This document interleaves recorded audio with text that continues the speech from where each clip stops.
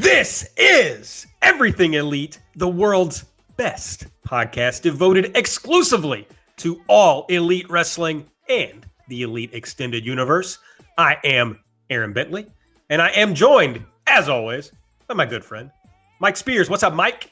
Hey, Aaron. How's it going? I mean, I'm pretty good. I'm a little sick. Haven't been feeling that well, but... A little verklempt.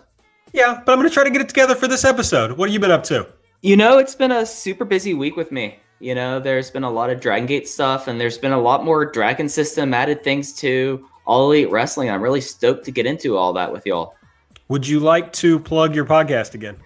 I feel like last time I plugged my podcast, I felt immediately bad about it. But yeah, new Open the Voice Gate. Friend of the show, Case Lowe, was on. It was a good time. We talked about the really good Dead or Alive show and the upcoming tournament, and we talked about HBO sitcoms. It was a good time. Check it out. I'm just giving you a hard time. Everybody should check out Mike's podcast, Open the Voice Gate. Mike, of course, is not the only other host on this show. We are joined, as always, by Nate, a.k.a. Epitasis. What's up, Nate?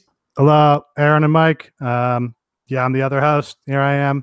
I'm ready to talk about AEW and have this all be rendered moot and out of date tomorrow when a shitload of additional news happens, because that just seems to be the pace we're proceeding at now. Absolutely. Well, let's get into it. Make sure that you're subscribing to the show. You can get it one of two ways.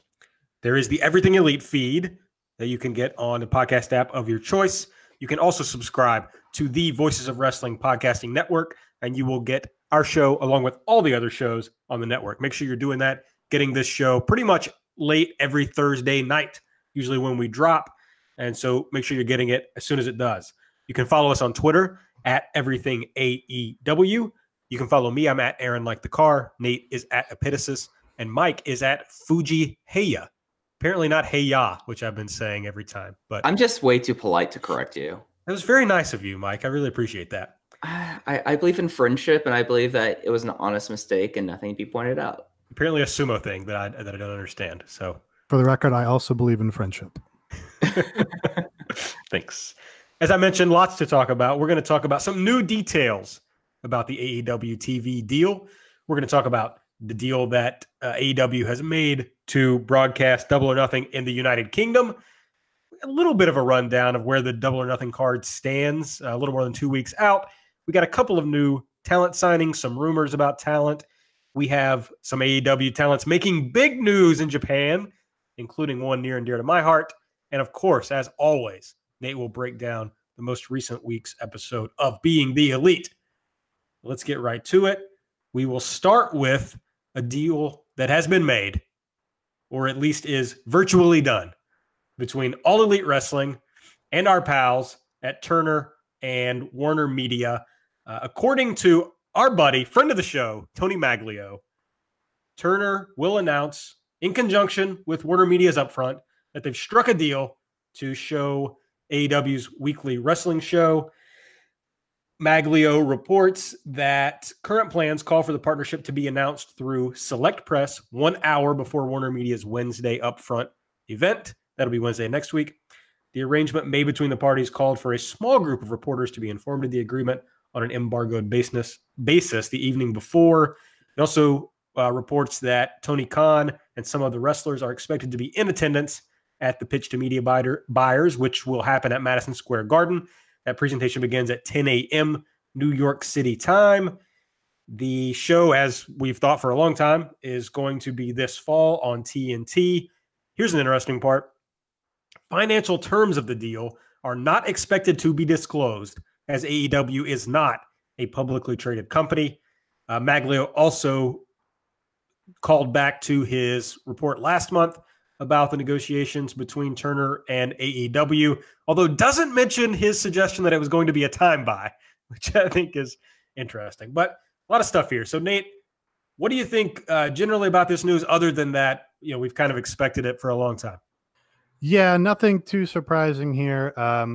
We've sort of had an idea that it might be at the upfronts, going back to Front Row Brian's tweet or report about that. I guess the interesting thing to look ahead to is when or if we find out what the terms are for this deal. You have to imagine that if the terms are particularly favorable to AEW, then somebody's going to get that information to Dave. because perceptions are very important in wrestling, and people want to be perceived that they're, doing well in a hot company.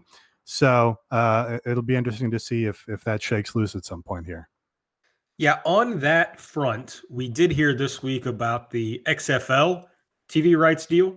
They're going to be on ESPN/ABC and Fox. The deal called for $0 in rights, but the networks would cover production costs and XFL would receive 0 ad dollars. So I only mention that to call in, that we've kind of been comparing some other deals. And so what you could kind of expect to see AEW getting, I'm not sure. Well, Mike, do you think the XFL deal tells us anything about what the AEW deal might look like? I think in the greater scheme of things, it really doesn't, other than LOL XFL. So there is that. The thing that I think will be interesting is these terms for AEW and Turner. I believe Turner is still a publicly owned company, or Warner Media is. So there's a chance that if it's not leaked out immediately, that there might be some mention of it in a quarterly report from Turner or Warner Media. The XFL deal is perhaps one of the worst deals I've ever heard of, just because not getting any rights fees. My undergrad alma mater plays in the CAA.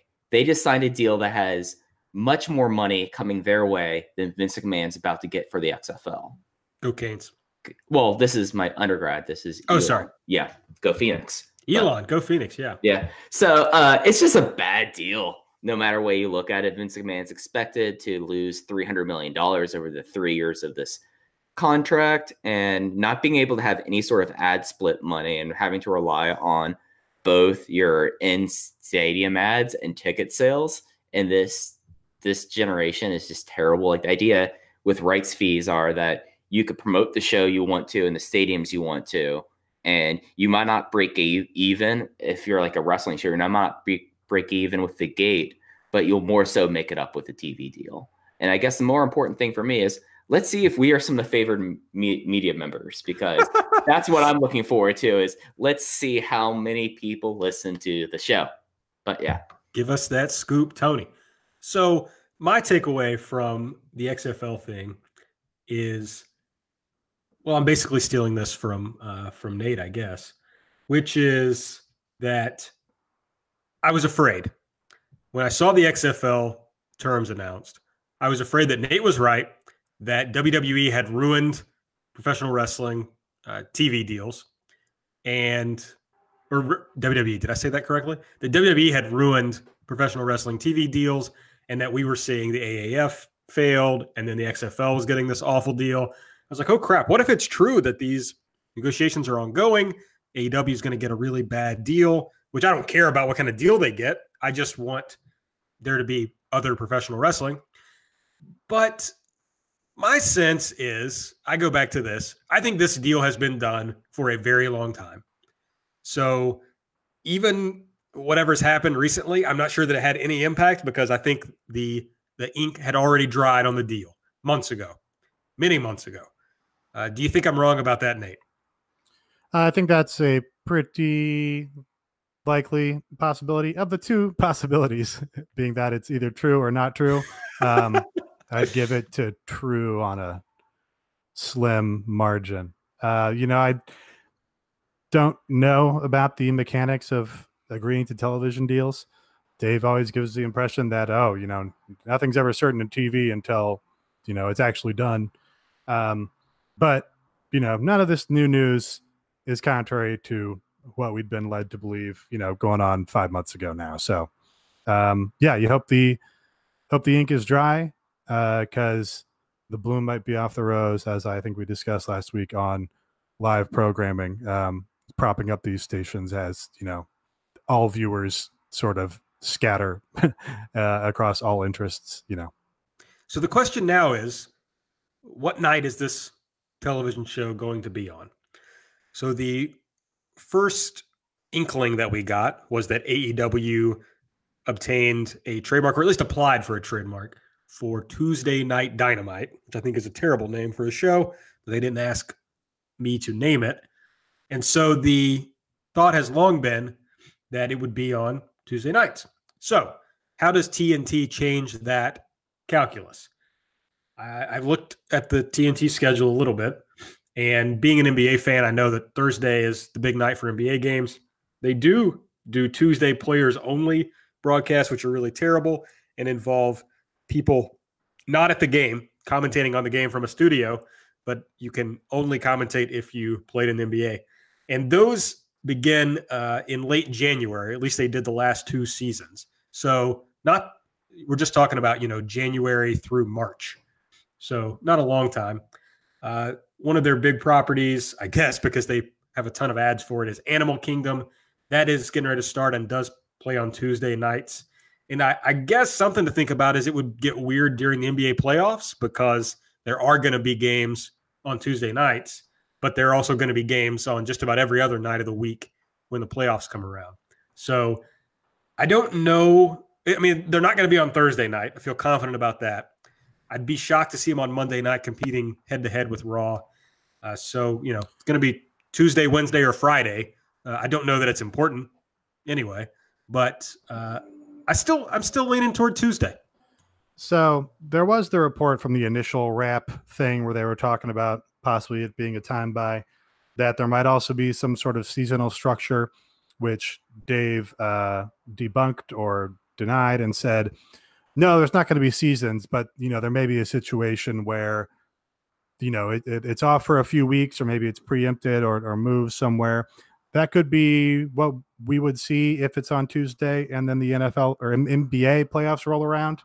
Maybe they bump it over to TBS while the NBA playoffs are happening, or maybe that's just their brief little off season as they take those few weeks off for the NBA playoffs to happen. So that's a possibility and would kind of fit with what Dave had. Just want to be clear that the NBA playoffs go from April through June. Yeah, that'd be a long time. That's too long. That's too long.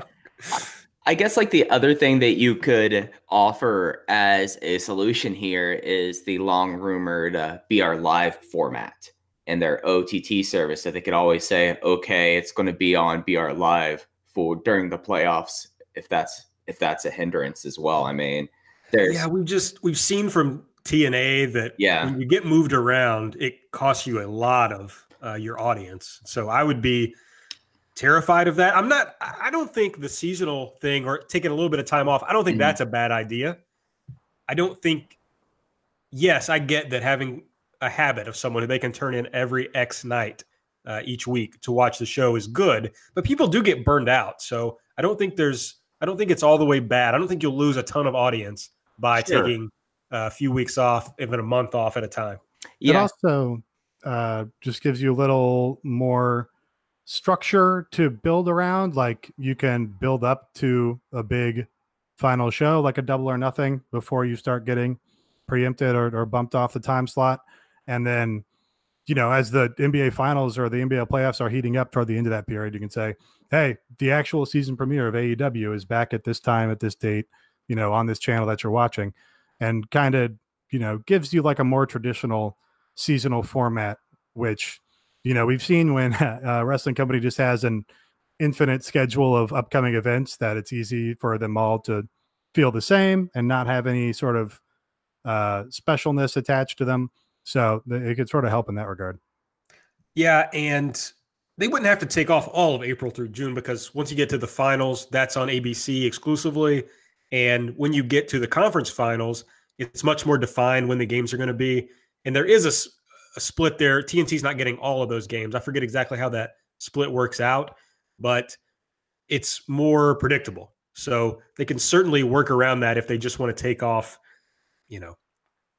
a little bit of April, a little bit of May, and get back going. But I like the Tuesday night idea, but we'll see where it goes. I guess we'll find out at the upfronts what night it's going to be. But imagine we will. Yeah, I was gonna say the most important thing now is that we could pretty much start speculating which members of Inside the NBA and the starters are we doing promo and doing like just general like live reads about All Elite Wrestling. I'm really excited to find out just like who Shaquille O'Neal or Charles Barkley care about. It'll be really interesting. This has to lead to the starters discussing AEW, right? Well, yeah. I mean, there's, if AEW, one, makes Vince a little upset, and two, gets the starters to stop talking about the WWE, then it's a success no matter what happens, in my opinion. Couldn't agree more. Okay. Other news that we have as far as TV goes, although I don't know how many of our listeners this is relevant to, Double or Nothing is going to be on ITV in the UK. They announced that the pay-per-view portion will be there, although I guess it's ITV4, which isn't as sad as it sounds. Apparently, that's a very big station. They also announced, and I'll get into that a little more, they also announced that there will be a 1-hour pre-show called Buy-In, which will air at midnight UK time. That will feature the Casino Battle Royale, as well as a singles match between Sammy Guevara and Kip Sabian. We don't know yet about the pay-per-view portion of the show in the United States, though I expect we're going to find out with the Warner Media announcement. I expect that it's going to be on the VR Live platform, which we've discussed previously. But also, of course, it will be available on your regular pay-per-view type providers. The suggested price point is $49.95, but the local companies, not the promotion, will set the price. So there's been a lot of discussion about that already. AEW is not charging $60 for this pay-per-view. Yeah, they have very little negotiating with that. It's often the carriers like In Demand, Uverse that set these price points. They can negotiate a little bit, but it's really like, oh, you want to go $60 or $65 because we're not going to go that high. And to my understanding, I have not ordered a Impact pay-per-view before, but to my understanding that Impact's in-demand prices are similar, and I might be very wrong on that, but it seems like that this is kind of par for the course for just cable pay-per-views at this point. And the announcements have not been made officially, but Dave did say that outside of the US and UK, he does expect that it'll be on Fight, the Fight app, Fight TV. So it's maybe getting frozen out by their own OTT service here and on ITV in the UK, but that's probably where you want to be looking at it if you're, in France. Also want to be clear, there's a misunderstanding about whether AEW can undercut traditional pay-per-view on a streaming service, which they can. They can charge less than the $49.95 or whatever for that to be streamed somewhere else. So I guess that's a problem that WWE had at some point, but that's not a problem related to this show. Yeah, the thing is if you do that, then the carriers are going to drop you for your next show. Like, that's just kind of how it goes there. So, but it is an option. You can do it. It just doesn't usually end well if you're trying to be on traditional cable pay-per-view. I'm not sure they care, but yeah, we'll find out. I think that's a dead platform, but we'll see. So ITV4, here's the important part about ITV4. It is in roughly 95% or more of the homes in the UK. Depending on the week, it's ranked somewhere between 12th and 18th most watched channel in the UK, and its highest rated shows do about 400,000 viewers. The station is a male-oriented station. This is coming from Dave, I believe. Oh, I did some research. Almost verbatim. Yeah, I did some research into ITV4. Yes. Let me finish this one part. Sorry. It's a male-oriented station with a lot of secondary sports events live, as well as old police and detective shows and action movies, which is very good. It's a significantly more popular station than what WWE or Impact are on, and AEW would be expected to draw more viewers than Raw or SmackDown. Doesn't necessarily mean they would have more customers. WWE shows almost always do well under 100,000 viewers, usually under 50,000 on Sky. Last point here, the UK deal was put together by Tony Khan, who lives much of the time in the UK because of his role with the Fulham soccer team. The side started talking at first around December, and negotiations got more serious over the last few months. So that's mostly Dave's reporting on that deal. But yes, it's going to be on ITV4. Yeah, ITV4 has like a bunch of Columbo reruns, which is great. And the sports they have are what I would consider our British dad sports. A whole lot of snooker, a lot of darts. I think they do bowling there as well. So I think it's a tremendous station. I want to watch the darts. And I think it's interesting that they're going to classify AEW as sports when they were the ones who did the World of Sport programming that put WWE in such a tizzy over the last few years. And that was just classified as like general entertainment. And that was just like, I think Saturday or Sunday afternoon. So it's interesting that even though it starts because of the time change so late, it's still getting the sports classification versus being seen as entertainment. I think that's kind of cool. And ITV set up an ITV wrestling Twitter feed. I don't know if that means they're planning to get more into pro wrestling, but. Well, I think in that they are most likely going to be the UK TV source for AEW. If that means getting into more wrestling, then yeah, I mean, that would be my guess. Right. You don't think they're also going to get into other airing? No, other- I mean, you look at the account and it's basically an AEW account. It follows all the AEW wrestlers and staff. It's all branded with an AEW header image and everything. This is, I think, kind of tipping that, oh, this is the ITV's AEW account. And I would imagine that's the, spectrum of their wrestling. Yeah. One last point on the ITV deal. Aja Kong is on the ITV poster. So I guess we can take from that she's going to be at the show. There's been some question in the last couple of weeks, like, are we having visa issues? Because there hasn't been much mention of her or Yuka Sakazaki since they were first announced. But this would lead you to believe that they anticipate that Aja Kong is going to be on the show. Let's talk a little more about Double or Nothing, since we are getting kind of close to it. Let's talk about the Road to Double or Nothing most recent episode, number 15. Little rundown of that here quickly. It starts with Chris Jericho in Cody's office. He's kicking stuff off the desk. He's reading Cody's kid's book in a very dismissive manner, I must say. Cody comes in. QT says, hey, he's in your office. And Cody cuts a promo at Jericho about, hey, we have shown you that we value you. You're the highest paid guy in the promotion, et cetera, et cetera. Jericho does his normal spiel about, everybody who has anything related to AEW owes it to me. He does change it a little slightly by saying that if he beats Omega, he should get a public thank you from the promotion. Cody says, yeah, here's your thank you in a genuine way, but then tells him to get his shit and get the fuck out of his office. And this is a very weird part. This leads to Jericho attacking QT and then taking QT's apple and eating part of it, but making very sure to bite where QT had not yet bitten, which I thought was funny. I enjoyed that you kind of got wacky dad rock, weirdly goth Jericho, like grounded in the real world here, especially coming off what we'll talk about later with the New Japan appearance. But he's kind of like this big character. And this is like, oh, yeah, no, he's like wearing the leather jacket and gloves and shit all the time. He's like going to meetings in this. That was kind of amusing to me. Yeah, it's amazing. I fully appreciate and stan goth dad rock Jericho in all fashions. Apparently, I saw on Twitter that there was a estate sale going on that he was hosting, and I want to imagine that he was just standing in the corner, just scowling the entire time as people were going through like his DVD collection. So very weird. This was also the first time I've thought that something on Road to Double or Nothing was poorly lit. Yeah, it was a little janky. Yeah, just because, I mean, it was partly due to Jericho's hat, but they knew he was wearing the hat when they filmed the scene. So they perhaps should have lit him a little better.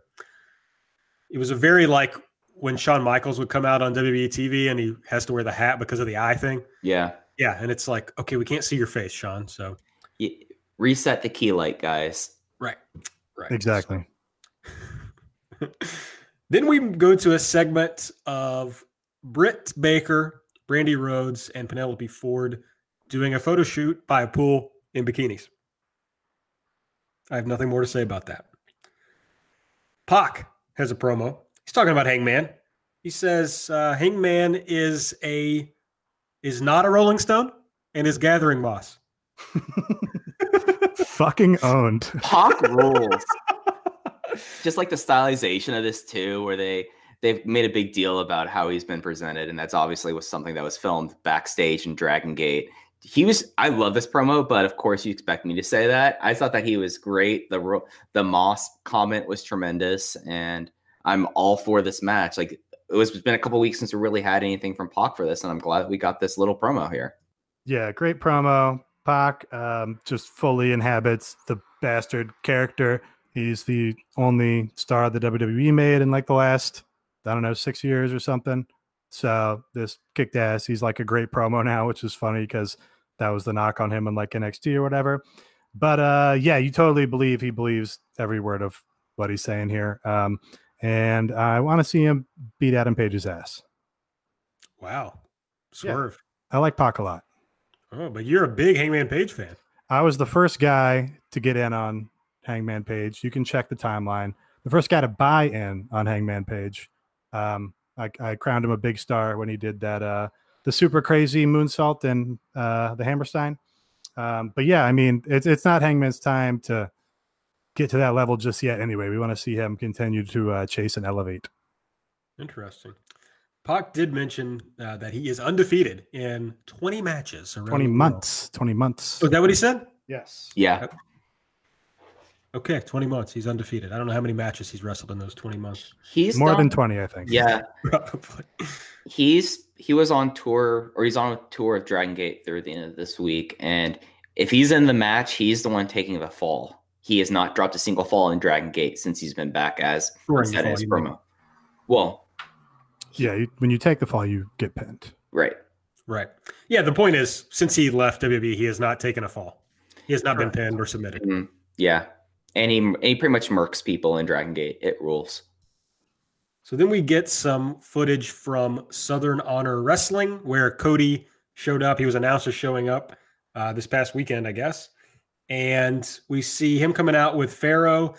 And an assumption I've always had is that Pharaoh can't like these big crowds and all the noise. I mean, he's a dog after all. And Pharaoh, he ducks under the bottom rope and runs to the back because he's probably scared from all these people. And this is a lot smaller than like All In or this other stuff he comes out to. It makes me very sad. Yeah, so they did this same event. It's also covered in BTE, so we may as well like talk about it here because this footage was a lot better than the BTE stuff. They had some cool little testimonials from people leaving the show to just talk about how great the fucking show was. And, it all looked very professional and pretty cool. Yeah, so Cody says this is going to be his last stop on the Indies before AEW really gets started. He announces that Dustin Thomas, the guy who was at Spring Break who does not have legs, is going to be in what was formerly known as the Over the Budget Battle Royal. And we get a quick little feature on Dustin Thomas, basically just talking about how he has been this way his entire life and how he just wanted to be a pro wrestler and how excited he is, that he's getting this big opportunity. So it's a good little feature. Not that you need a lot to gain sympathy for this guy. But again, they've just been really good at telling the human stories on the Road 2 shows and like showing you who the characters behind the characters are. And so you can sort of carry that forward into the sports entertaining. And then we get Cody breaking down the rules of the Casino Battle Royale, which I thought was interesting because they also break down the rules in BTE, right? Yeah, but they just, again, they just did it better here than they did in BTE. They had nice looking graphics and Cody gave it a lot more color with the whole casino theme. But would you not assume that anyone who watches BTE also watches? Well, I guess not. This doesn't get as many views, right? No, it doesn't. But would you assume that anyone who watches this also watches BTE? Probably. Yeah, so I just find it interesting. But you're right. This was better done, better produced. So, and there's a little bit of news here, I think, which is that Cody says that the prize, which we've speculated about for the Casino Battle Royale, is going to be the first shot at the newly crowned AEW World Champion. We're not told how that person's going to be crowned, but I took from this that whoever wins this is going to be the first number one contender. Yeah, I think that's fair. And yeah, they also, he colored it, like I said, with the casino theming. He says they're going to deal out a pack of cards to the entrants in the Battle Royale, and the people will enter the match by which suit they drew. I like that it's first a Casino Battle Royale because I always used to say Battle Royale when I was talking about Battle Royals in wrestling, because I think that's what it was called in WCW versus NWO World Tour. And Battle Royale just sounds cooler. I think now people probably take that from like Fortnite and shit. But and then yeah, whoever gets the Joker card comes in number 21. I'm interested to see, like, it's going to be interesting to see how this goes because people don't know the theme music for anybody really. Maybe Adam Page because he has a generic or music library theme music, but everybody else we don't really know. So I'm wondering maybe we get like a vignette of somebody being dealt a blackjack and they're number 21, and they pull up and reveal who it is or whatever.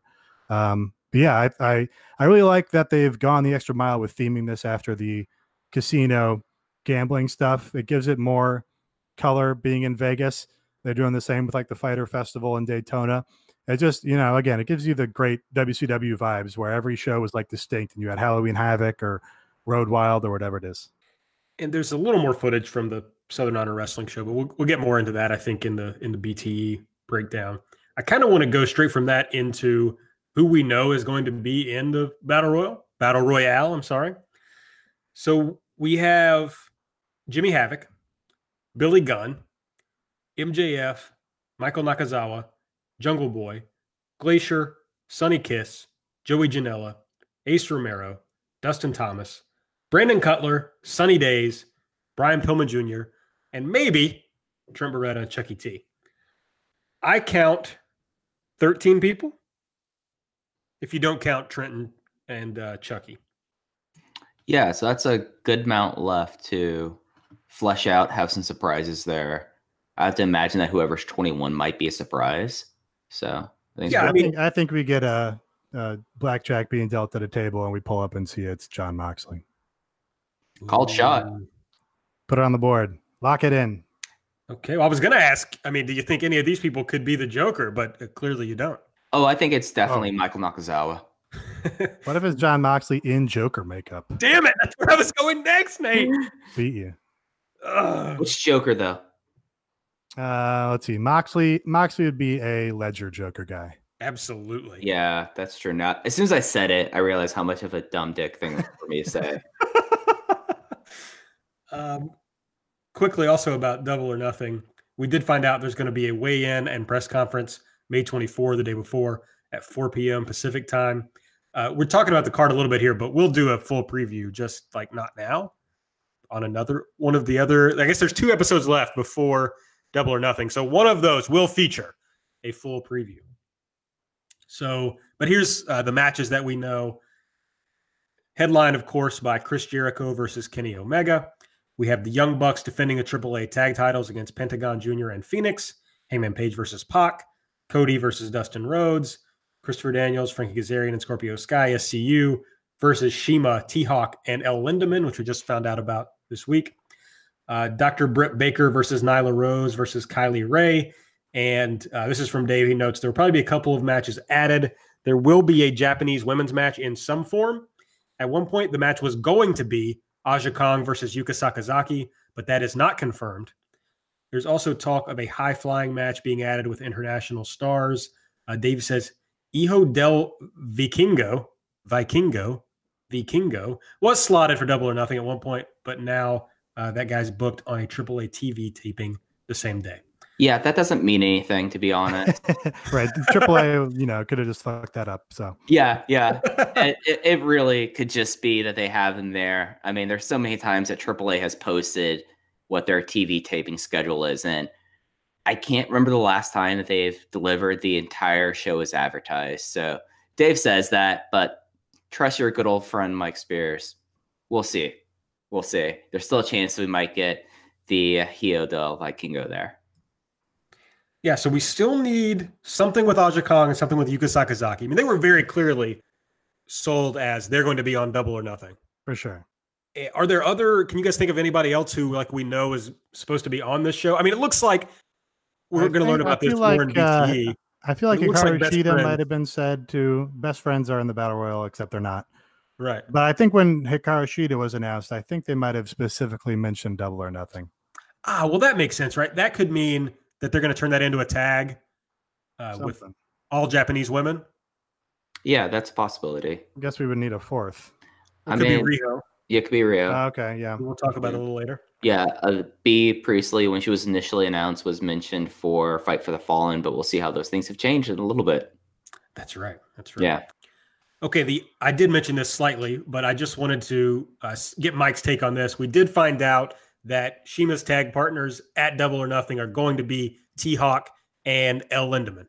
Yeah, it's been kind of a moving topic of who was going to be Sheamus partners from OWE. Originally, it looked like it was going to be Chinese students. There's been some issues about that, so he went with kind of his two big proteges. T-Hawk, of course, came from Dragon Gate, as well as El Lindemann. T-Hawk's been in wrestling for about 10 years. He was in Battle of Los Angeles last year. He is the current Wrestle One champion, and since he's left the promotion, I believe he also was a part of the Triangle team in DDT. El Lindemann debuted in 2014. He's really cool. This is really kind of his first big international exposure. So I'm really stoked about it. So it's going to be like the proper Strong Hearts team, not an OWE team there. And it makes me think we'll probably see both of them a lot more going forward. So we'll probably see them on Fight for the Fallen. If Sheamus will be facing Kenny Omega on that show, there's a good chance we'll see those two probably as a tag team somewhere. Yeah, and this probably has at least a little to do with visa issues. Yeah. Yes. Yeah, it's got to do with visas from what I understand. All right, we've also found out a little bit more. I think I talked about this last week about the Suburban Fight Show that's going to be after Double or Nothing at the Sahara Event Center at 11:59 p.m. Headlining match is Darby Allin versus Nick Gage, but we got a new match announced today. Marco Stunt versus Priscilla Kelly versus Orange Cassidy. Yeah, this is like in the Lauderdale verse, which is a subset of the Cody verse. So we know Darby's in town, but would they want him working another event the same night of Double or Nothing if he was also on Double or Nothing? Hard to say. But yeah, if you're going to the show and don't want to go to the Whitney Wright Blue Chew after party, then this is a more violent option. Well, if I'm thinking Darby, we know that Darby takes on Cody at one of the shows. Which show is that? Fyter Fest. Is that the one that comes next? No, it's the third show. Okay. Mike's got the facts as always. He does. So surely that's not going to be Darby's first appearance, right? Could be. I don't know. They could do an angle. I mean, I don't know if you could do an angle here because it's a big like blow-off match for Cody in a way. Mm-hmm. So you probably want that to settle without running an angle right on it. Yeah, and we were just talking about the Casino Battle Royale. He could be 21. He could be one of the people announced for to be like a surprise appearance there. So there's still a chance for Darby to show up on the show. Yeah, I think I like Nate's idea about Mox. I do think Darby would be a reasonable person to be the 21st entrant. I mean, they're really putting a big spotlight on that 21st spot. You know? Sure. I just don't. I mean, I love. He's Darby. not a big enough star. No, I mean they're giving one person in this match gets their own entrance. It's going to be CM Punk, obviously. I mean, not the most absurd suggestion. All right, let's talk about some new talent that we've heard about and some potential rumors. We do know for sure that Angelico and Jack Evans have signed with All Elite Wrestling. You probably know them from Lucha Underground. You may know them from PWG or elsewhere. But I don't know. They're all right for like a match or two. Not that excited about them. Oh, I'm stoked. Well, I like Jack Evans a lot more than I like Angelico. This is certainly Angelico and Jack Evans together is better than Angelico alone. I think that's that's totally fair. Jack Evans is real interesting because he is the first ever big Dragon Gate Gaijin that was brought over by Shima. Shima saw him in 2006 and 2005 and was like, oh, I want this skinny kid who can do flips. And at the same time, you have Angelico. He was pretty much Ultimo Dragon's last student of any sort of substance before Torimon Mexico disappeared. So it's kind of crazy now. We're getting a lot of different facets of the Dragon system here. And I think that's going to be fun. I think we were talking a couple weeks ago about tag teams. Now suddenly we have a fully fledged tag team division, especially with the Guerreros del Cielo. So I'm stoked for them. Nate, do you want to do your hunk take here? Or well, my original take before Jack was also announced was that I'm not like super high on Angelico's work as a singles, like, totally competent, but nothing that I was jumping out of bed for. but he does probably corner the hunk market better than anybody else on the roster right now. Like, we know Cody's like a handsome battle level guy, but just doesn't have like a hunk energy, and he's like very married. So Angelico, I think, really plays to that audience in a way that I don't know. Well, I guess Hangman Page is right up there. They could have a hunk off.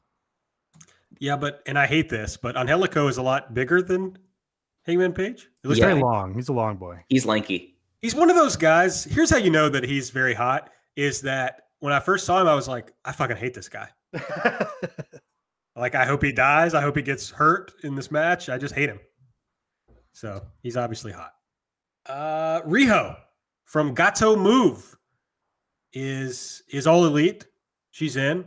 Apparently, according to Dave, she has agreed to do 5 dates, basically to get a sense of whether she likes working in the United States. She, I believe, was famously involved in some matches with Kenny in Gato Move many years ago, although that also may have been her sister. I read about this, and now I've confused myself about which person that was. But regardless, she's coming to All Elite Wrestling. Yeah, I don't know Riho at all, but they tipped this in being the Elite as well. And it was also tipped on Twitter. I want to say maybe a couple weeks ago when she revealed in one of the Japanese wrestling magazines that she had interviewed with them. And, a lot of people that really follow the Joshi scene were saying, well, Hikaru Shida and, Kenny talking about Gato Move, like Riho is probably the logical conclusion to draw there. And that's what we are apparently seeing. Yeah, this is a continuation of Kenny's apparent real dedication to looking in and scouring a bit the Joshi scene. He's not taking the most obvious people. I don't think Gato Move isn't like the biggest promotion, but he seems to be, well, you could just say he's taking people that he's familiar with, but he also is apparently getting people who are very good, and not just, if you look at some of the American names, which I know there's a lot of difference in the talent pool, it's more like, okay, this person is hot, this person's hot, and by that I mean popular and, buzzworthy. And the Joshi that they're taking, it seems more like this person is really good. So it's going to be interesting to see how they push the Japanese talent, how they use the Japanese talent, and just how this all kind of melds together. It's probably the part of AEW I'm most excited about, is seeing how the women's division pans out. Yeah, we had joked about it in the first episode, but this really is like as close as you can get to an American wrestling promotion that's also of the Dragon system and a Joshi promotion. Yeah. It really is hitting all those quadrants. It's kind of worked out really well there. And I think this is interesting. If I'm right, is Riho the one? No, that's Ramu. Sorry. I was thinking about the one that did 666 when she was like 7 with her dad and would always wear goth makeup. I'm new to the Joshi scene, so I'm going to shut up now. It's okay. Some non-wrestling talent that we know. Jerry Lynn has joined the promotion. They called him Coach Jerry Lynn. You all missed Mike giving us some very fun devil horns. It's a Jerry Lynn. He just goes boo all the time with the devil horn, so that's what I was doing. It was very good. So I guess he's going to be either backstage or as part of their maybe wrestling school that exists, because they called him a coach. So I don't know. We'll see what that is. And Rick Knox is in. He's going to, I assume, be a referee. Surprising no one. Yeah, that's two good hires. I think Jerry Lynn was with Ring of Honor up until last year doing producing roles. And I've never heard anyone have anything negative to say about Jerry Lynn. He's kind of seen as everyone's fun uncle, and everyone thinks he's an absolute sweetheart and is super smart. So if he's going to be a road agent, of all the people they could be hiring as road agents, is like former WWE guys, Jerry Lynn is a great hire in my mind. And Rick Knox is probably one of the 3 best referees working today. He did Lucha Underground, and he got hurt during Lucha Underground, but now he's doing this. And I guess between him and Bryce Remsburg, they've kind of got the 2 big independent referees. So they've done well in that regard, I would say. Rumored talent. Looks like Tenille Dashwood is probably going to join the promotion. Note on that. So I put this in here because noticed that the ITV wrestling account was following, as I previously mentioned, all AEW talent, and also smack dab in the middle was Tenille Dashwood, for some reason. Tweeted that out. Rover retweeted it. They've now stopped following her. So somebody it told them to not do that, or maybe it was a mistake in the first place. Who can say? But Rover also said that she has the same agent as Cody and Brandy, so he expected this would be forthcoming. As we previously discussed with her, makes sense as far as being a marquee women's name who, is capable in the ring and, has all the other appealing qualities that you want to have in a pushed talent. So not confirmed, very unconfirmed, and they've tried to back away from it, but still sort of pointing in the direction that she might be inbound. So she seems to have finished up with Ring of Honor recently. She seems to be healthy. She had a really bad psoriasis issue, and that seems to have resolved, or at least she has it managed. And it's just it makes sense as a landing spot. Not to ever doubt friend of the show, Rover, I don't really buy the agent thing as a big deal in pro wrestling. Yeah, certainly not as big as it would be in the NBA. Right. So I don't know about that, but I wouldn't be shocked at all if she ends up in AEW. In fact, it's kind of the only place that makes sense. All right.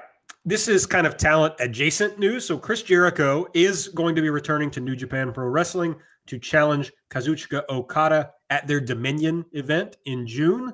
So that's interesting. Apparently, they also updated Kenny Omega's profile on the New Japan Pro Wrestling website. I didn't add that note. I don't know what that means. They added a new blurb under his profile on the roster that was basically like, "Will we see Kenny Omega in New Japan again?" And everybody's pointed out Kenny and Jericho are still on that page. They took off the Young Bucks and Cody, so we can sort of gauge where New Japan's priorities are with regard to the elite guys.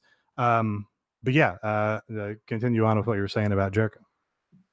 Yeah, I guess just the interesting thing here is that Jericho is going back to New Japan in a big spot. He's going to be challenging for the IWGP heavyweight title. He went there and shot a big angle. So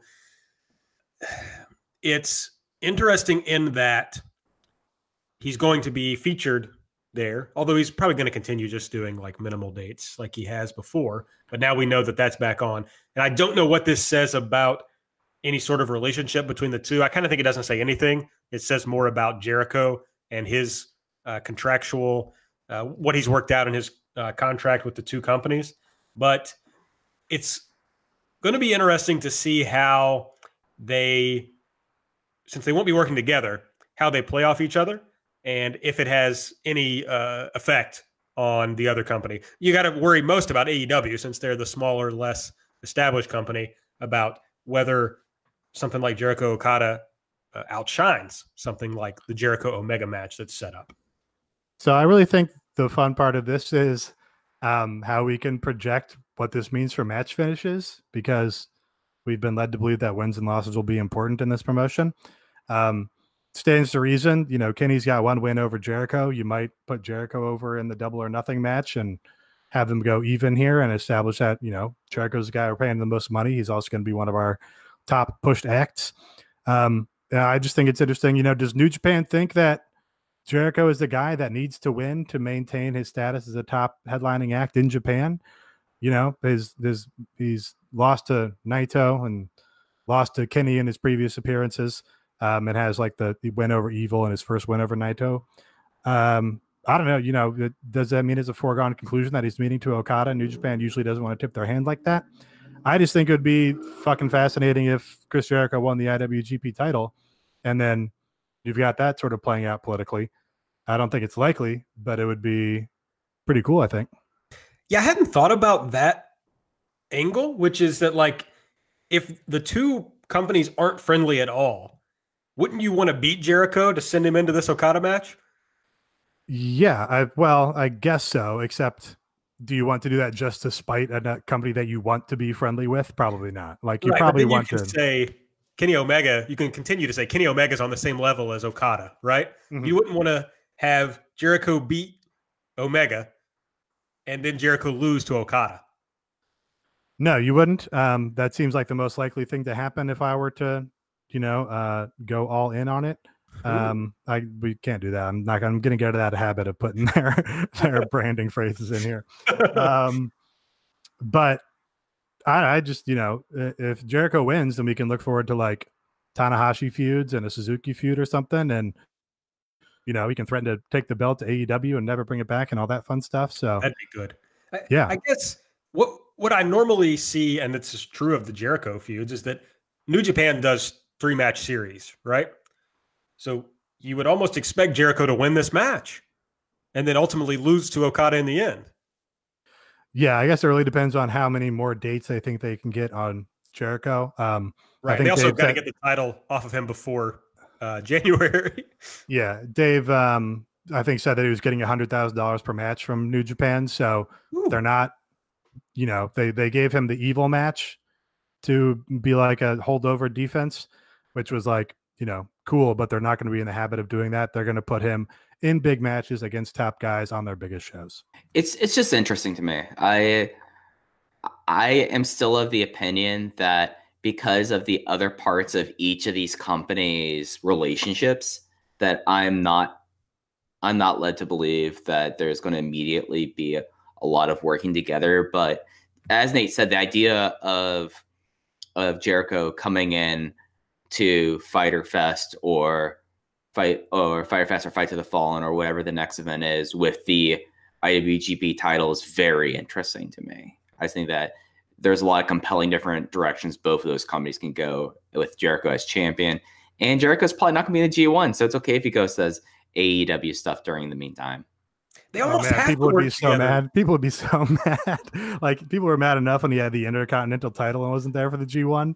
If he had the heavyweight title and wasn't there, people would be shitting their pants. I'm just put that out in the universe. Let's just see what happens. I would love it. It would be hilarious. Don't they have to work together though? I mean, only for scheduling, really. I think. But like, if Jericho wins, if Jericho beats Okada, they would have to feel confident that Jericho wasn't going to be losing to whoever at some AEW. I think El Lindaman should beat him and then become IWGP heavyweight number 1 contender. I mean, make them have to bring the briefcase over there. Sure. So, I don't know that New Japan is as careful about it because Mike Elgin took a lot of stupid losses while he was IC champion. I mean, that's the lesser belt, but worth observing. And they might also conclude or assume that, only the WWE would be dumb enough to beat Chris Jericho all the time. Like any other company is going to have Chris Jericho win the matches that he's in. So they can probably put the belt on him in confidence that, he's not going to go lose to fucking Fandango. Yeah. It's fascinating though. It's going to be fun. Yeah. All right. Now the championship change that I'm much more interested in. Bea Priestley is your new Stardom Red Belt champion. Now, the interesting thing, so she beats Kagetsu at a recent show during Golden Week. Surprising, almost everyone, really. But the interesting thing came after the match when in a post-match promo, she commented that everyone thinks I'm going to AEW in America, but actually, I'm moving to Japan in June as a full-time Stardom roster member. So a few things here.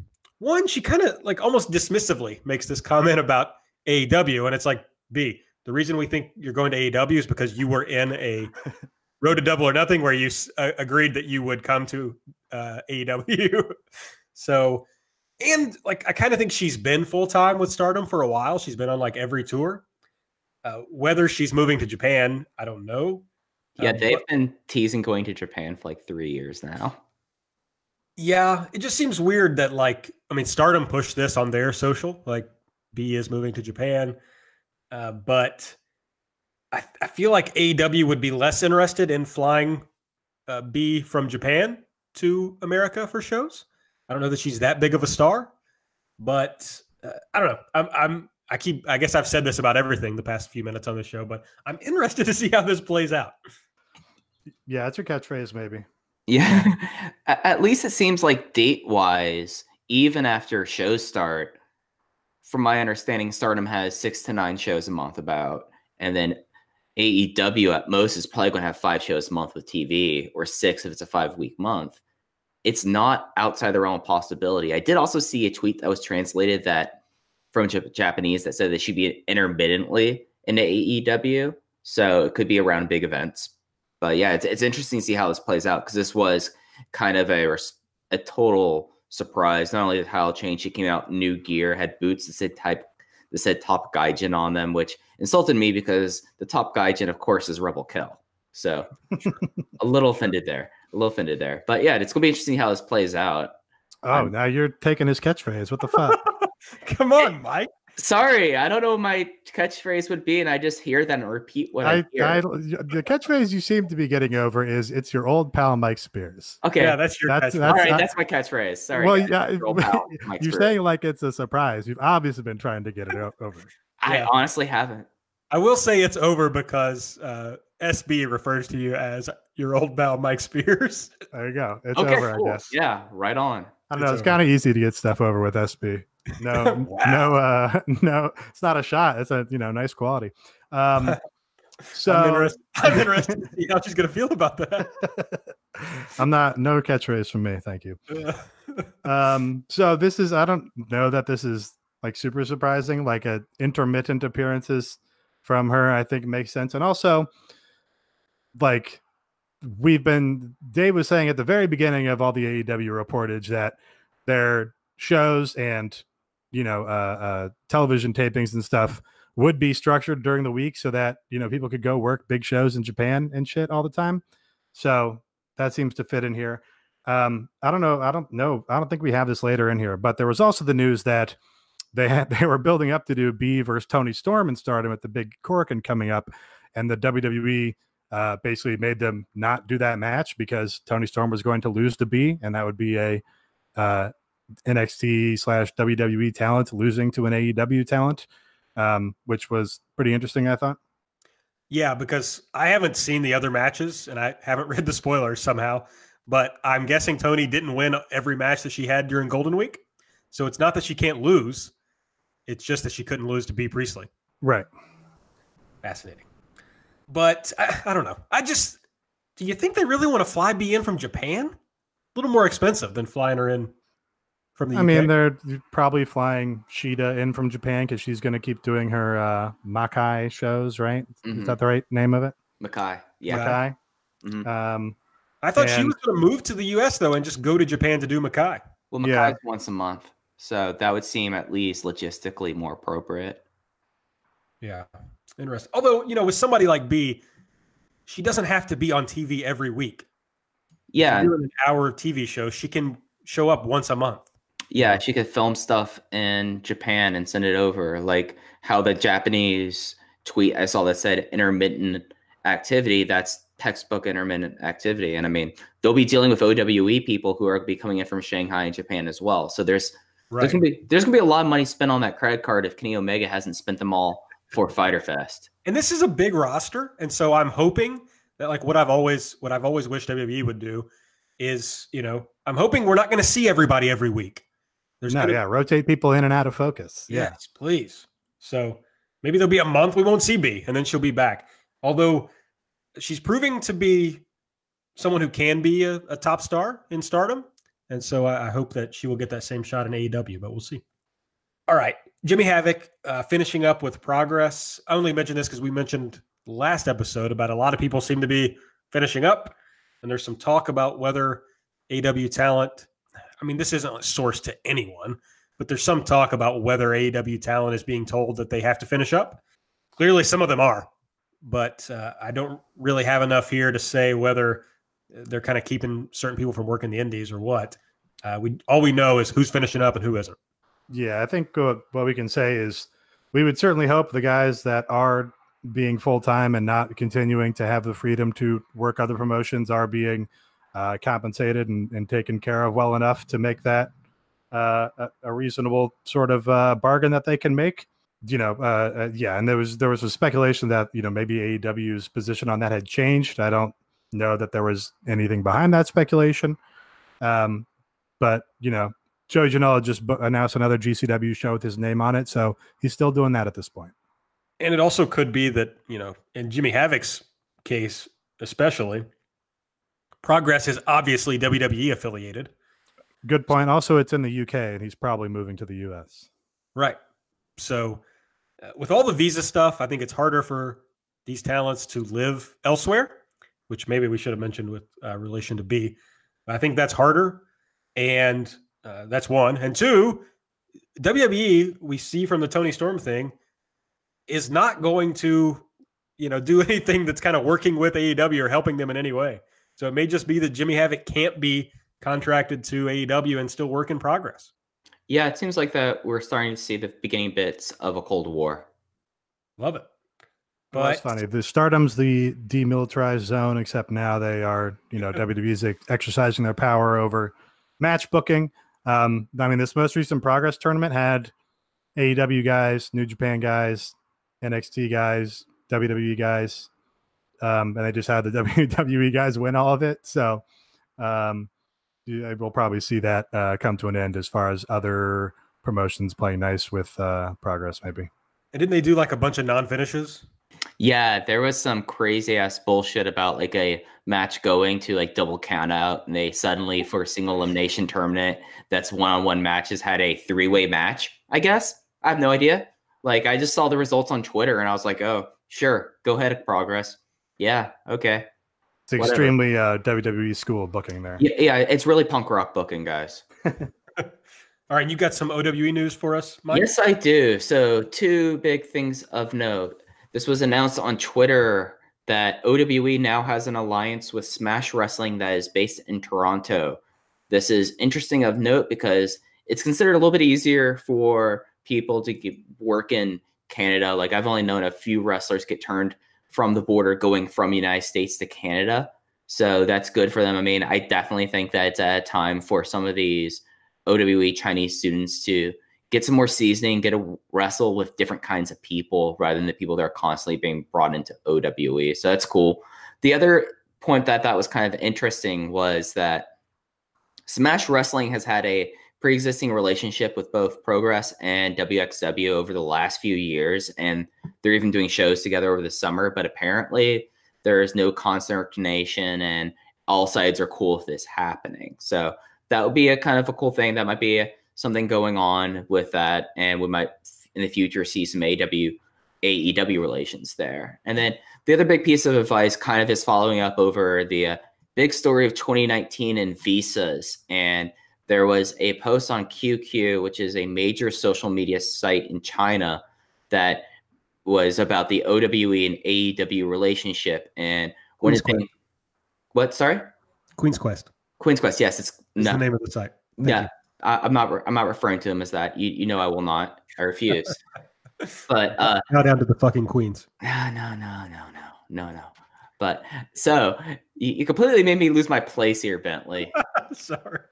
Knew your monarchist views were going to throw me off right as I was going to get to the crux of this Chinese internet post. Right. There was a post on queensquest.net. I love posts. I mean, you love content. You secretly hope there's no wrestling that's going to happen, Nate. You just vlogs all the way down. Yeah.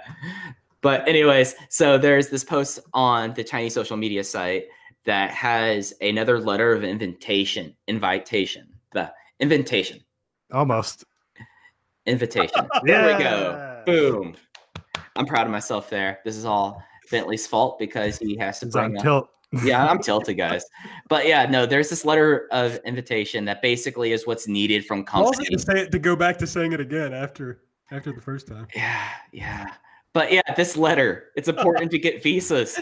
And the letter was issued by Christopher Daniels under his shoot name. And the person it was issued towards was Mr. T Cool. And it's over the weekend of Double or Nothing. So we still might see some Chinese students appearing there. I finally got it out. No thanks to you two assholes. I'm done.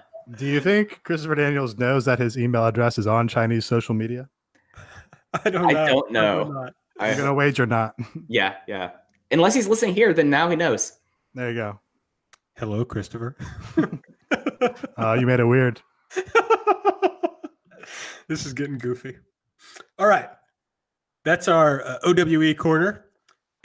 You're right what you said earlier. It's wild that this has really become like all of our favorite things AEW has become. Well, it's even more wild to me because we have Shima side of Dragon System. We have Pac appearing, which is Dragon Gate proper. And then you get two guys that have been in and out, and including one of the last students of Ultimo Dragon for me. So it's just like all Dragon System all the time here. I'm for it. A lot of Dragon System, a lot of Joshi, a lot of vlogs. So something for everybody. It's the holy trinity of pro wrestling. All right, speaking of vlogs, Nate, give us that BTE recap. Okay.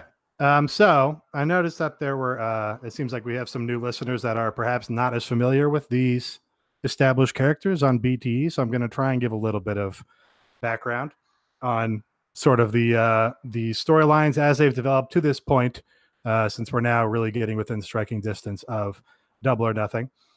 The episode has a cold open of Michael Nakazawa in a very dimly lit shower. Michael Nakazawa, of course, being the guy that Kenny Omega hired from DDT or from Japan instead of Kota Ibushi, and who Matt Jackson has since become obsessed with because Matt was so upset that Kenny hired Michael Nakazawa. So he's oiling up in the shower, and he asks the camera to oil his back, and it says, "Matt, oil my back." And Matt, we cut to Matt, who's lying in bed, reaching out to take the oil to oil his back. And he says, Michael Nakazawa, he was dreaming about Michael Nakazawa oiling himself up in a dimly lit shower. So that's sort of building to Fyter Fest, really, more so than Double or Nothing, probably. Because that's where that's been going, is Matt's obsession with Michael Nakazawa and Kenny's bad decision-making. Now we go to Cody, who's, again, what seems to be his home. He's reading this kid's book that he wrote, and he's showing it around to the room as if he's reading to a bunch of children. But we pull back and we see it is Penelope Ford, who is not a child. She is not having it. She says to Cody, "Do you know that I'm not a child?" And she gets up and asks if Brandy is by the pool. So this is sort of leading up to what we discussed earlier on Double or Nothing, where they were doing a bikini photo shoot just for kicks. So there's still nothing on the walls. Yeah. There's just like this one couch where Cody's sitting. Uh-huh. Not even a seat for Penelope. No, sitting on the floor. But this is clearly where that pool is, right? That all goes together. Yeah, it seems like maybe they bought an empty house to shoot BTE segments in. I hope so. Maybe that's just the kind of money we're talking about here. Man. Okay, we go to Joey Ryan. He is at Disney. So this was, I'm sure, big pops for SB here. I wasn't sure if this was Florida or California. I guess probably California. So I said, Sarah, they are at Disney. And she said, she was in another room. She said, Disney World or Disneyland? And I said, I'm pretty sure it's Disneyland because it's Joey Ryan. He's from California. And she was like, okay. She basically didn't care. Wow. Then what if you had said Tokyo Disney Sea? Oh, she would have lost her fucking mind. So then she's like, well, what are they doing? And I said, well, he's talking to Mr. Toad. And she said, well, then they're definitely at Disneyland. So there you go. Is there no Mr. Toad at Disney World anymore? Apparently not. Huh. Okay, so Joey's storyline, of course, is that people keep assaulting him at indie shows because they are trying to get the Young Bucks to come save him. And that will be how these people get the Young Bucks' attention to get hired by AEW. So Joey has been looking for Candice LeRae to bail him out, basically, because Candice was the one who carried him with the tag team, and really had his back. So he hugs Eeyore. He talks to a big Disney staff guy, and he asks, "Where's that blonde girl at?" And then, of course, like you said, he goes to Mr. Toad's Wild Ride. I don't know if she still is, but Candice used to be announced as from Mr. Toad's Wild Ride. So he goes to speak to Mr. Toad as though he was Candice's father and asked if she'd come home at any point, but had no luck finding Candice LeRae here. Okay, so we've got Brandy and Penelope and Britt. They're having this pool day, not the photo shoot here, but just lounging by the pool. They decide to get some shots. So Penelope goes to get shots. And when she goes to leave, Brandy goes to Britt and says, "Hey, I think you're going to win at Double or Nothing, that you're my pick in this match between yourself and Kylie Rae and Nyla Rose." So sort of a little politicking here by Brandy or something. This was like a little clumsy because you're like, is this like her as the booker saying this, or is this supposed to be like I'm rooting for you, or that's what that was? Then we go to pretty funny segment. Sammy Guevara is in Pakistan. I guess he had a show in Pakistan that he was booked for. He is shirtless just because.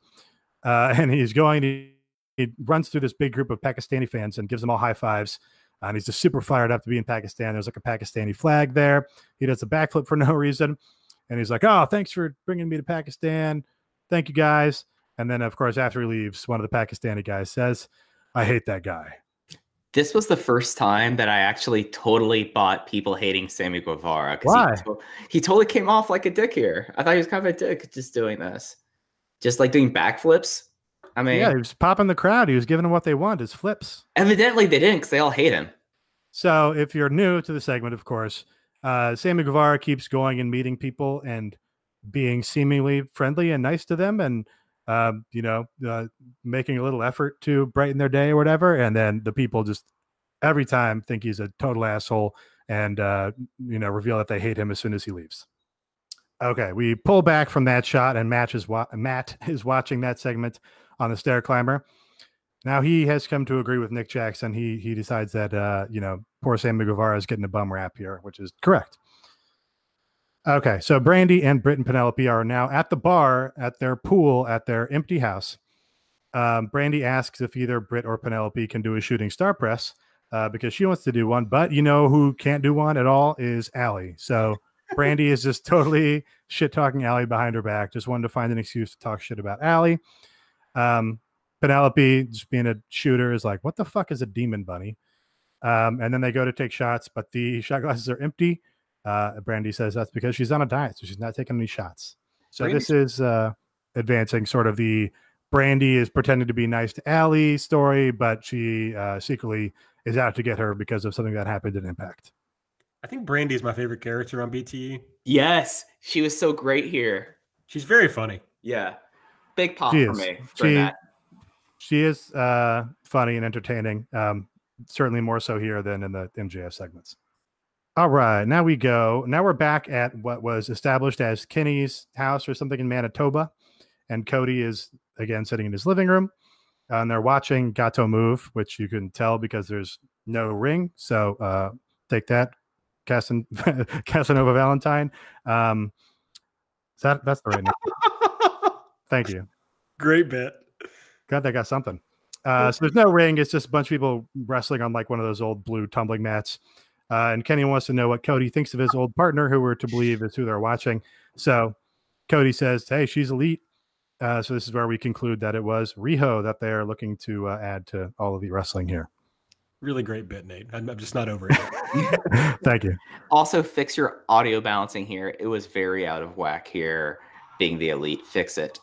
Oh, yeah. I thought you were talking about me. I'm like, oh, fuck. No, y'all are perfect. You are bells of the ball. However, being the elite was terrible during this segment.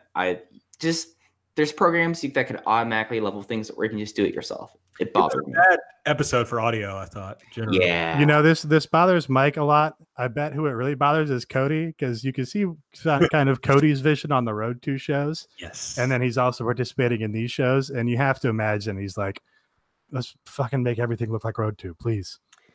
That's my my conception of Cody in my head. This was also funny because this is at least 3 episodes in a row there have been segments from wherever Cody and Kenny are. Yeah, supposedly Canada. Right. So whenever they were together, they filmed like a bunch of this stuff, Mm-hmm. including this Riho segment. So, I mean, it all kind of goes together with that's been in the works for a little while. Yes, and it's also just like, oh, yeah, it's like efficient to like shoot things in bulk and then we can, piecemeal them out over a period of weeks. It's like we have forethought and we actually wrote, weeks and months down the line. All right. All right. Adam Page, he returns from running 17 miles. He, of course, is trying to get full gear ready because Pac is super ripped and he's wrestling Pac. So he wants to have abs that are as good as Pac's. He gets back to the door and there's a package at his door and he wonders if it's some samples from Kenny. Didn't know what that referred to. But no, it's a letter from the bastard Pac. And he sent him some juice to get full gear ready. I put juice here. What he actually pulls out is Michael's secret stuff, which of course is the placebo that they give to Michael Jordan in Space Jam after he loses his tune powers, I believe.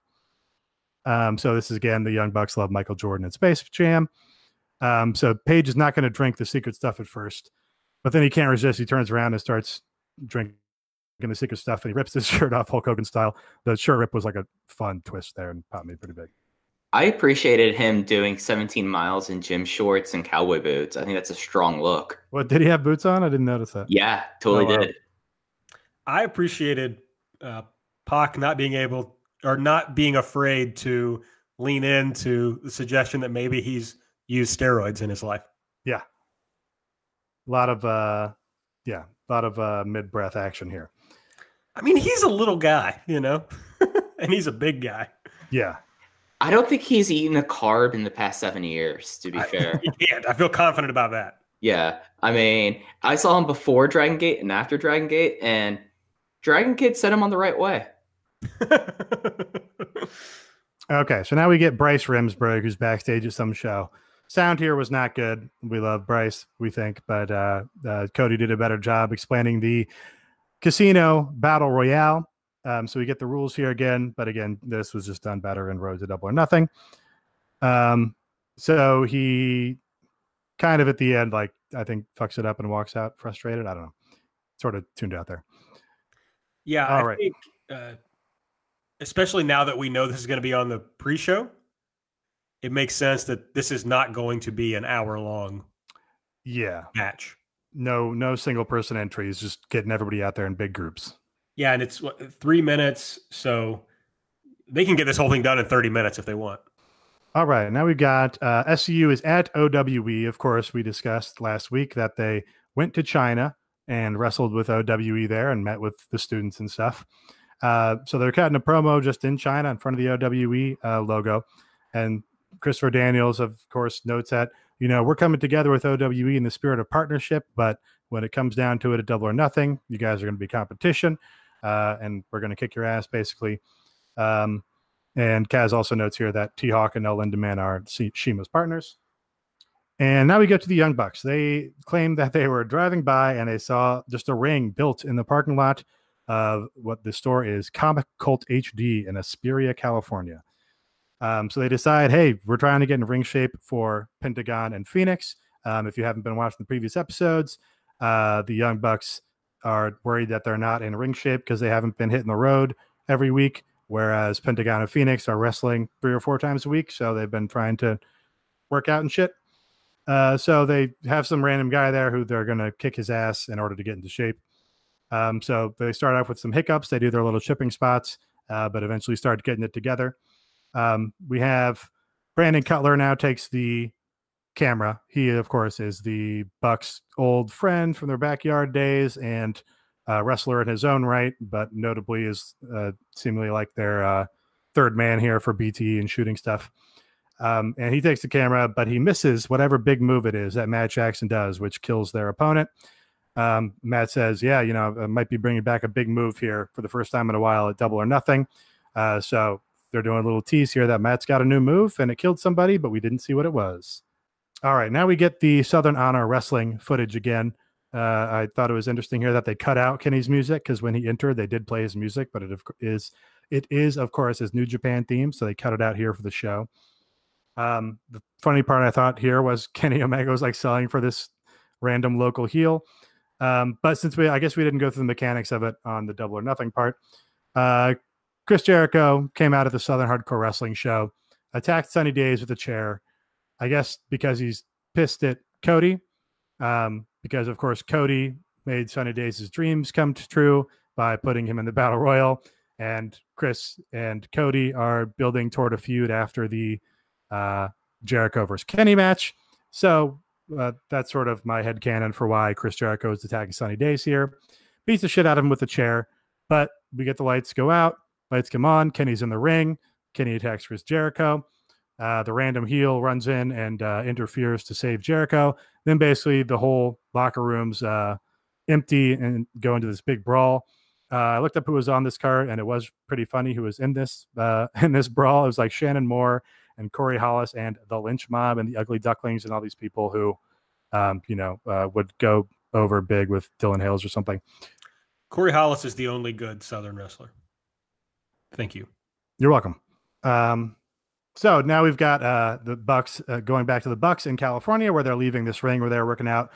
Kenny texts them, so they listen to the text in their car. This was kind of a funny conceit, again, just for how to get this information across. Like, you know, when you have like amateur people shooting stories, the way that you would probably do this 9 times out of 10, and you know, to be fair, probably the way they would do this 9 times out of 10 is Kenny would call them and they would have a fake conversation on the phone. So, you know, just a little, you know, clever twist here to instead have Kenny be texting them while they're driving and have it be read out over their car's audio system. So Kenny, you know, texts them, says, "Hey, I attacked Chris Jericho," and crying with laughter emoji. And now he's going to Daytona. He's going to go hang out with Ja Rule. That, of course, is building the Fighter Fest, where he is mirroring Fyre Fest. And then we get the absolute highlight of this episode. The Bucks get a ransom note to Nick's email. So Nick opens up this ransom note and we see it. It's the best friends, very obviously the best friends, but they are all blurred out in the center of the screen, so we can't actually see their faces.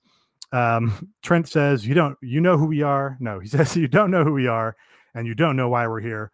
This is a quote of when Razor Ramon first appeared on WCW Nitro, which goes to them mirroring the Outsiders invading Nitro in their full denim, which I thought was some cute continuity. So they have a demand, the best friends. They are not doing the Battle Royal. Dustin gets fired up. He says he's going to kill their whole families. Trent says, dude, you can't say that. And they start pushing each other. And as they're pushing each other, they push each other out of the blurred part of the thing, so you could very, very clearly see who they are. This is just a funny bit. And it becomes more and more obvious who these guys are because they're yelling at each other and doing this threatening ransom video. So then Brandon's head pops up in the back of the car with the Young Bucks. He says, I don't want to spoil it, but I think I know who sent this video. So pretty funny line read from Brandon Cutler here. Actually made me laugh. And that was the episode. Yeah, I was laughing through this whole segment. It was very good. Yeah, this was well done. I thought that Brandon Cutler was great on it, and I loved how very obvious it was. And do you think that Chuck Taylor is pulling his same character that he was doing at the tail end of New Japan, where he was just like the loose weapon, I guess? I mean, just kind of losing it all the time? No, this seems more like classic Chuck to me, where he yells things in the ring like, I'm going to kill you, just to get a pop because it's kind of funny and a non sequitur. That's fair. Yeah, so, I mean, obviously this is leading to them getting a tag match at Double or Nothing. Yeah, or leading to something, which again, like I previously discussed, they're in this Battle Royal, we think, or Battle Royale, but you know, they obviously have something else planned for them in the near future. I'm interested to see how it plays out. Very good. Okay. Anything else from you guys? No. Nothing else from me. That was a lot of info that I think we breezed through pretty efficiently. So yeah, very, very news heavy day here. So not a lot of time for tangents, but no, not a lot of goofing off. No, there was enough that set me off here, Aaron. Okay, well, we did make fun of Mike, so it was at least good for that. Oh, yes. I can't believe that this is going to be my role on the show. I don't want to be the guy getting goofed on. Okay. All right. Well, next week it can be me, okay? All right. I will make no such volunteering. I know you won't, but we'll make fun of you anyway. So make sure you subscribe to the show so you can hear us making fun of Nate next week. You can subscribe to the Everything Elite feed or the Voices of Wrestling Podcasting Network feed. If you're on iTunes, go give us that 5-star review. Give us some nice little words, nice little things you say about us. We'd appreciate that. Follow us on Twitter at Everything AEW. You can follow each of the hosts of Everything Elite on Twitter. I'm at Aaron Like the Car. Nate is at Epitasis, and Mike is at Fujiheya. Nailed it. Proud of you. Thank you. I think that's everything for this week. We'll be back next week. I'm not sure if the Double or Nothing preview will be next week or the week after that, but you'll find out if you listen. So make sure you do that. For Mike, for Nate, I'm Aaron. We'll see you next time.